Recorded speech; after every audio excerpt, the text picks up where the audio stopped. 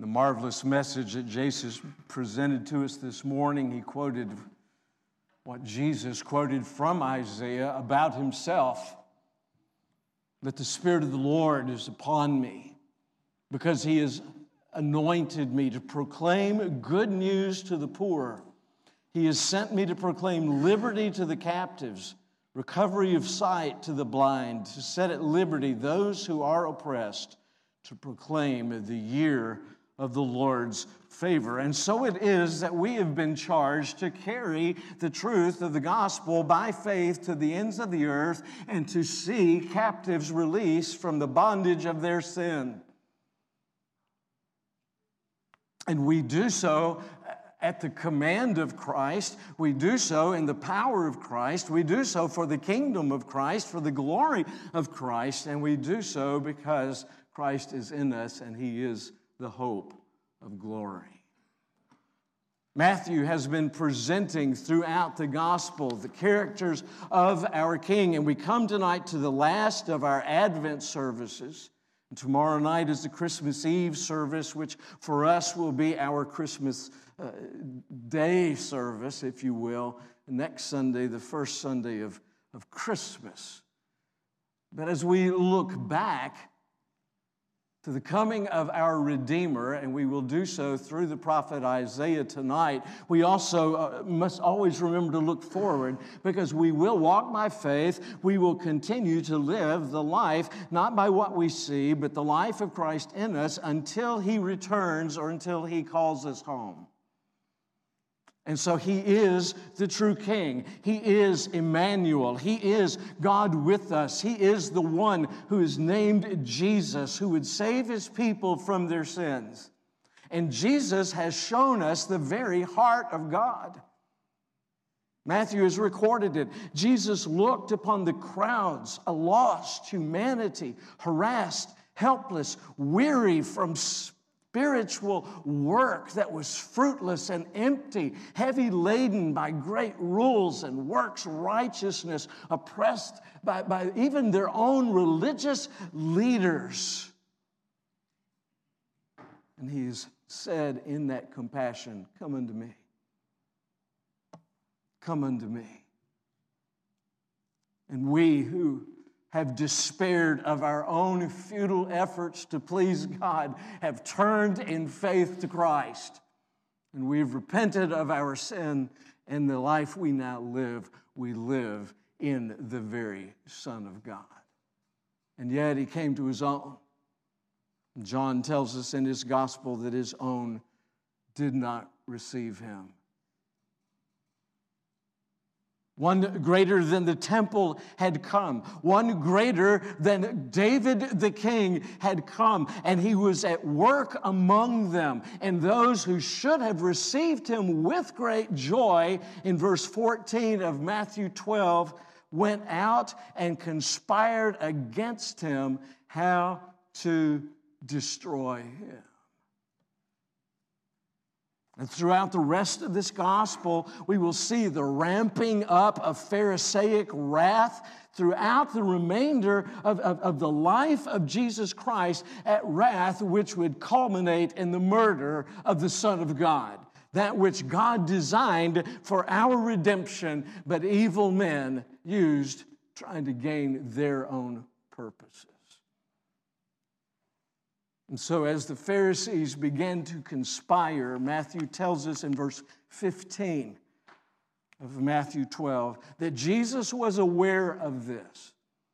He withdrew from there. Many followed him, and he healed them all. And he ordered them not to make him known, as Jesus often did. He withdrew from intense opposition. That's an interesting thing. Because we would think that in the power of God and in the absolute assurance that he was on God's mission as the Son of God, man in the form of a human being, you would think that he would just simply take it. But it was not time for him to take it. He withdrew until his appointed hour arrived, the time for his sacrificial death, Jesus would remove himself from those who would take his life. He instructed his disciples to do the same thing. Our mission board, our international mission board, came under some criticism some years ago because they took the missionaries and withdrew them from a couple of dangerous places, Venezuela being one of them. But there is wisdom in this. There's wisdom in this. Eventually, Jesus' disciples and many of our missionaries will give up their lives for his name's sake. Every disciple, even John, died in captivity perhaps, but he died as a witness of what Christ had done, and all the other disciples, we believe, were martyred. Jesus didn't tell them to invite death. Our death will come on the day that God has appointed, and it will come at the hands of those that he's appointed to take them. But in the meantime, Jesus, his disciples, the missionaries that are scattered to the ends of the earth, and we continue in the ministry that is laid out before us and them. Every day, we go to work for the kingdom, going forth in the power of Christ, to proclaim the gospel to those that are in darkness, to those that are in captivity. Jesus pressed on. He knew the Pharisees were designing a way to kill him, and yet he just continued his ministry. And verse 15 says that many followed him, and he healed them all. Made the comment that I borrowed from someone somewhere, that if Jesus had continued his ministry in Palestine, there would not have been a sick person there, for he would have healed them all. And when we think of Jesus bringing sight to the blind, we have episodes of that throughout the Gospels, bringing hearing to those who are deaf, bringing strength to those who are lame in their feet or in their hands. We see this and we realize that that was part of his messianic qualifications, but the reality is that his greatest healing comes in the Spirit. For you and I once were spiritually blind, spiritually deaf, spiritually withered, spiritually lame. And he has given us life and health, and we are able to come into the presence of the Lord because of his accomplished work. Jesus didn't stop proclaiming the gospel even on the cross. So he healed them all.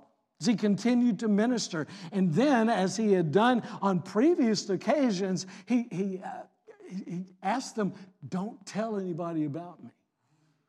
Don't tell anybody about me. And I believe that he did this to avoid, first, an untimely arrest, and second, an untimely execution. Because he would die at the hands of the people that God had appointed on an appointed day. We see examples of this. He preached in his hometown of Nazareth. And when he did so, he made it clear that the gospel was also for the Gentiles. And the people of Nazareth, by and large, a Jewish population, hated this. It says in Luke chapter 4, verses 28 through 30. I'm going to get through this despite my voice, because just a minute, it's going to clear itself up. Or not. Verse 28, when they heard these things, all in the synagogue were filled with wrath. Messiah was to come to the Jews. Salvation was of the Jews. Jews were God's chosen people, not the Gentiles, and Christ made it very clear through his teaching that the gospel would reach the Gentiles. And they rose up and drove him out of the town, brought him to the brow of a hill on which the town was built, so that they could throw him down the cliff. And then verse 30 is a beautiful little verse. But passing through their midst, he went away. He went away. It was not his day. It was not his hour. And they had received the blessing of Messiah growing up in their village, and now they reject him outright, and cursed they became. Not only would he avoid an early arrest and execution and those who would harm him, he also avoided those who would make him the wrong kind of king at the wrong time. After the feeding of the 5,000 in John chapter 6, they all wanted him to be king. Why? Welfare state. Never have to work another day. All the fish and bread we can eat for as long as we want. And if we get a little sick, he'll make us well. We make him king. But Jesus wasn't going to be that kind of king. Yes, he did those things, but again, it was to show the need for spiritual redemption and salvation, and that it was God who brings healing and God who brings spiritual nourishment. And he was displaying the character and the power of God, not setting up his own kingdom. John 6:15 tells us, perceiving then that they were about to come and take him by force to make him king, Jesus withdrew again to the mountain by himself. He just went away. Because Jesus, while he made a great stir throughout Galilee, and when his Judean ministry began, he also made a great stir there. It was not him drawing attention to himself with loud horns and blowing and saying, "Here am I." He just quietly moved from town to town to town, doing the work of him who sent him. Look at Matthew 12, look in verse 17 through 21.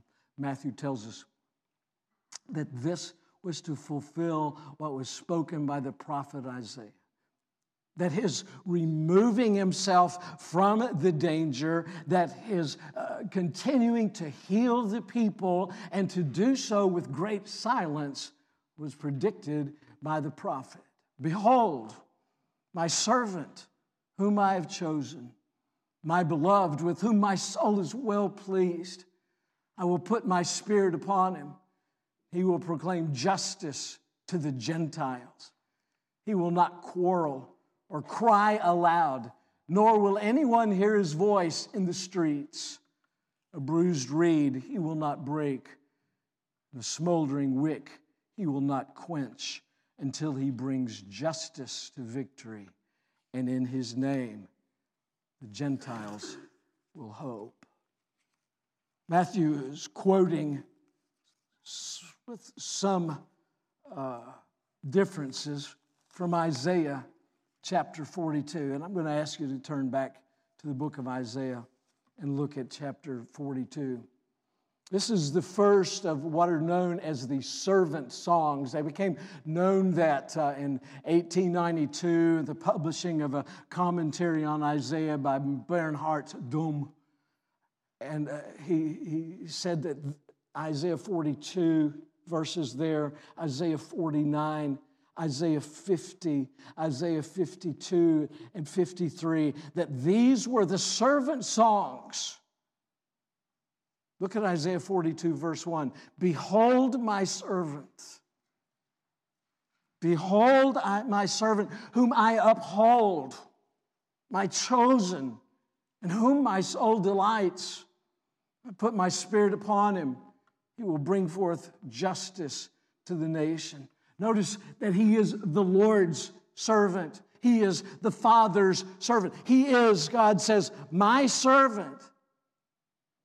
This is no ordinary servant.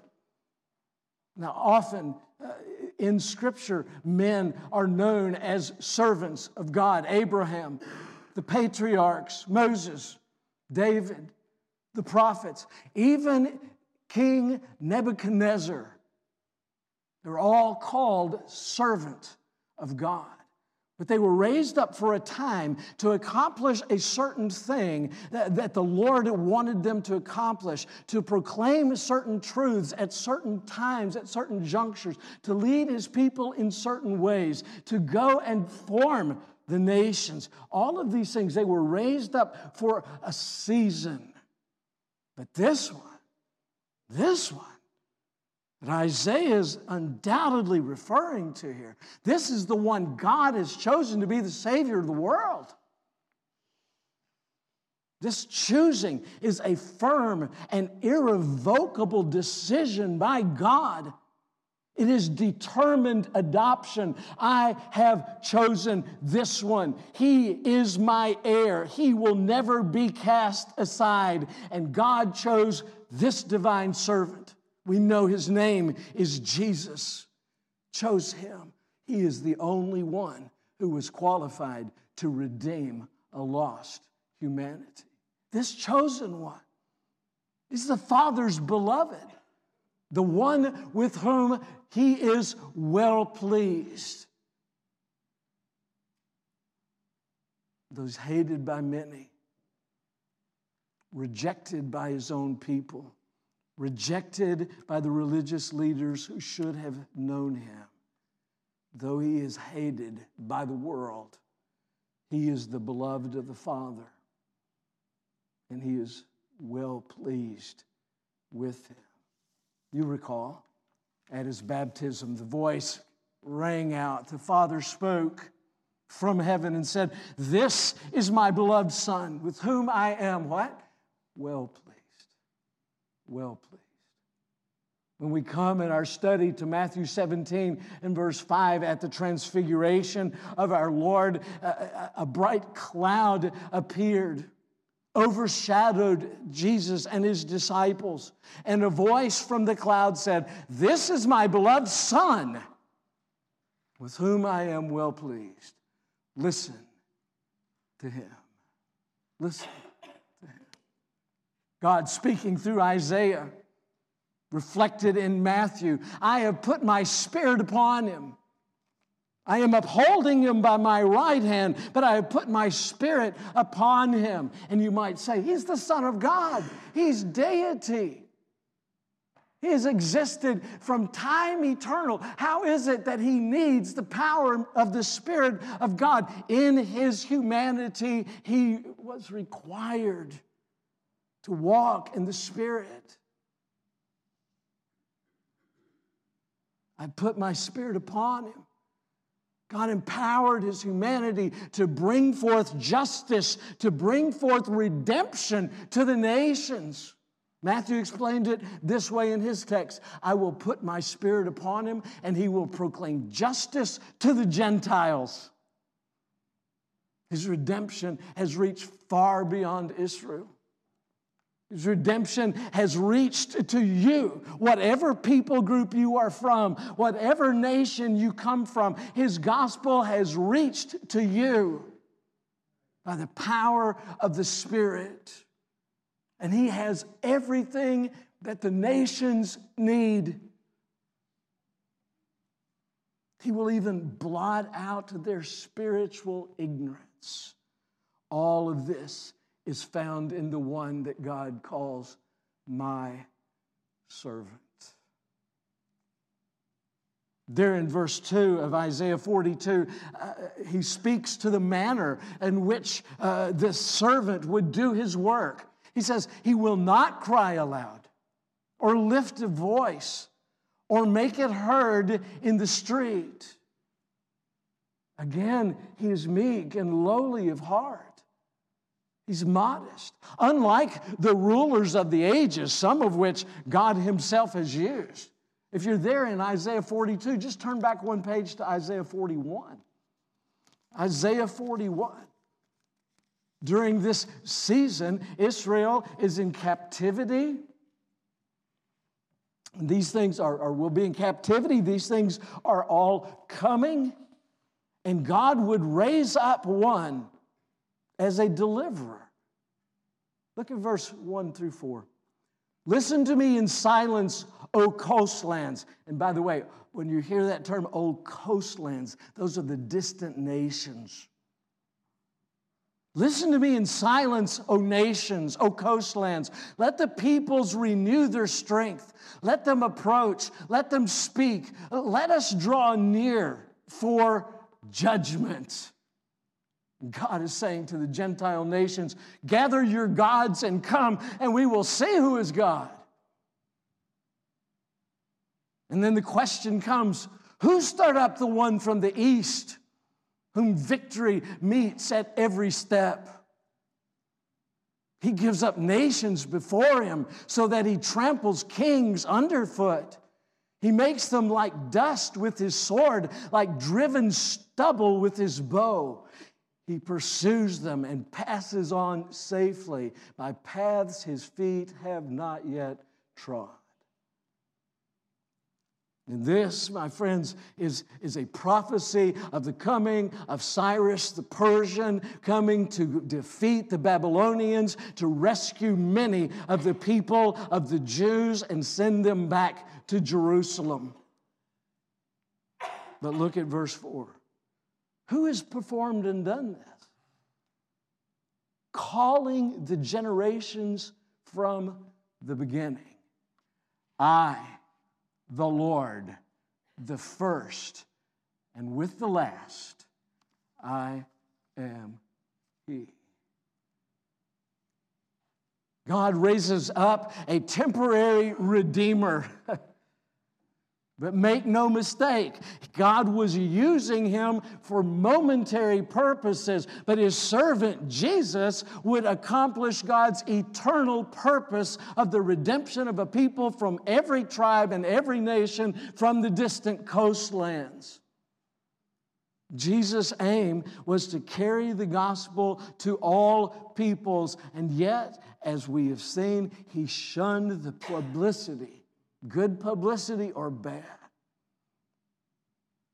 Matthew tells us that he would not be quarrelsome.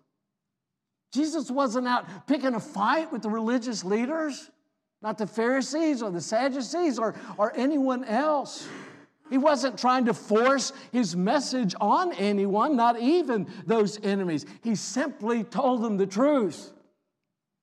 And if they received it, then they would live in blessing for all eternity. And if they rejected it outright, they would go to judgment. It's the same message we take today. We're not trying to browbeat anybody into the kingdom. I've probably shared with you an event that took place on the mission field, and I was in country at the time, but I wasn't on the site, where a particular missionary was going and was literally forcing people down upon their knees.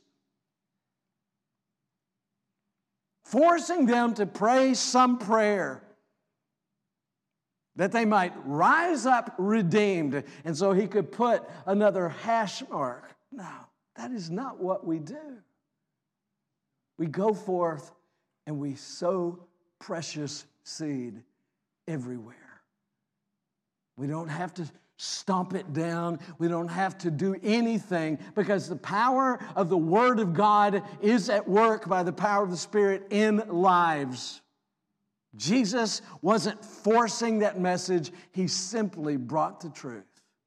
And some received it and some rejected it. It's interesting that Paul, in describing the qualifications for elder, for bishop, a leader within the church, in 1 Timothy chapter 3, says that the qualified elder is not violent, but gentle, not quarrelsome. And indeed, we all. Whether we are leaders in the church or using our gifts in various and sundry things throughout the ministry of the congregation, we are all looking at Christ, looking at His lowliness, looking at His meekness. Meekness is not weakness. Jesus had the power of God at His disposal, and yet He learned submission to the will of the Father and willingly walked dirty, dusty roads where people hated Him, ultimately mistreated Him, and crucified Him. But you and I learn that meekness. We learn that lowliness of heart. And so how do we walk? Do we walk in arrogance? Oh, we're somebody because we're children of God? No. We are just blessed because we are children of God, and we are so blessed and so grateful that we want others to know that truth. And so what do? We walk seasoned with grace with each other, but particularly those outside the faith. And what do? We proclaim the truth in love and compassion. And know this, some will hate you. Some will hate you. And there will be some in your jobs that will instantly go to work figuring out how to get rid of you. Tommy and Josh, probably not going to happen here.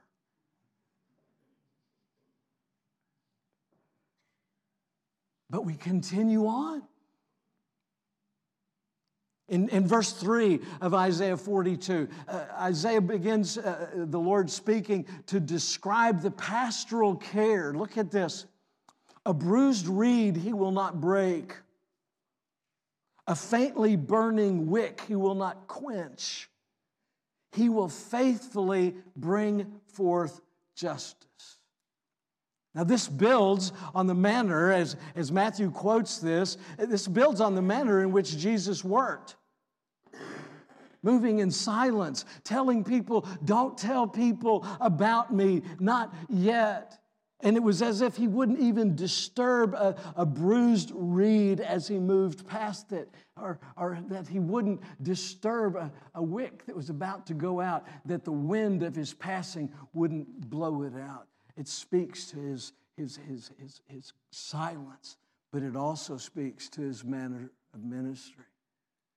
Because the people who were all around Him could be likened unto bruised reeds that could easily be broken, or they could be perceived as faintly burning little wicks, so easily snuffed out.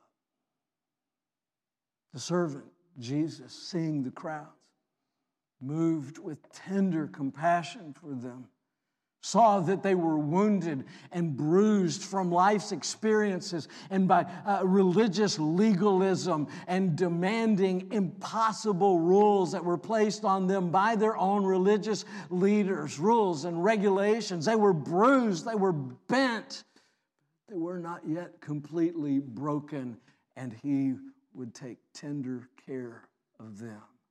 He would not break them, for He had great compassion for their souls, Jew and Gentile alike. And around Him and around us today, the flame of hope is going out in life after life after life. And they had long awaited the coming of Messiah, and they had grown weary in the waiting, and the flame of hope for salvation had dwindled. But instead of extinguishing it, Jesus fanned the flame. He cupped His hands around them gently and blew the gentle breeze of the Spirit of God upon them, and they flamed up. And in that way, He faithfully brought forth justice and wisdom. For the one who said, "Come unto me," brought salvation in His wings. The task would be arduous. The Lord's ministry for 3 years was probably more than any person could stand. Enemies arose, inflamed by Satan. Enemies who fanned their own flames of hatred against the true God, against His Christ, against His people. And the servant might have become overwhelmed by the enormous task that was faced by so much opposition. But no, he will not grow faint, verse 4 says. He will not be discouraged until he has established justice in the earth and the coastlands wait for his law. By the power of the Spirit and the strong right arm of God, the Lord Jesus carried out the mission that was given to Him. He would not grow faint. He would not be discouraged. He would go all the way to the cross. And while it looked to all of the world and to Satan himself as if that was a dismal failure of a mission, God raised Him from the dead, and He has gained our salvation and our eternal life. This is the message of grace. This is the message of Christmas. This is the message of the prophets.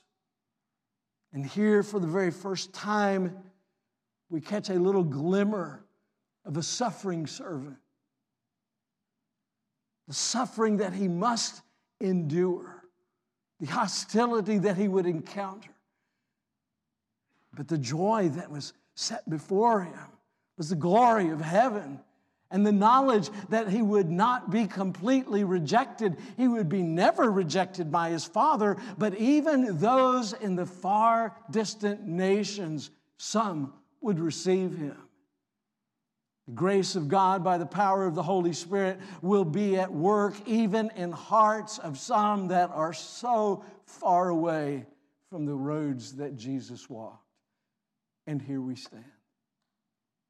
Here we sit. In His name, Matthew says, the Gentiles will hope. This is the message of the Redeemer born in Bethlehem. Born to set His people free. And as you and I minister, we should look like Christ. We should be like Christ. We should bear His qualities. Why? Because we have been born again by the Spirit, and it is the Spirit of Christ that indwells us. And it is because of His accomplished work that we live and move and breathe. And now, as He was the beloved of the Father, we are also the beloved of God because of Christ. His Spirit empowers us, enables us to carry the message to the nations. As we think of International Mission Board missionaries as well as those from other sending groups, we think of the Carlsons here with us and those who have been appointed to go to the nations. He is strengthening them. He is enabling them to carry that message. And though many times we are hated, know this, some are longing for the gospel. Oh, it might be a dim, little unconscious desire. But it may be that it has been fanned up by the Spirit of God and that it is a flaming yearning deep within them. Tell us the truth. That's what the people all around us are saying. When Jesus declared justice, He was just telling them the truth. And that's what people need to know. There is judgment coming, but there is one Redeemer whose birth we celebrate, but whose life we live, the life of Christ.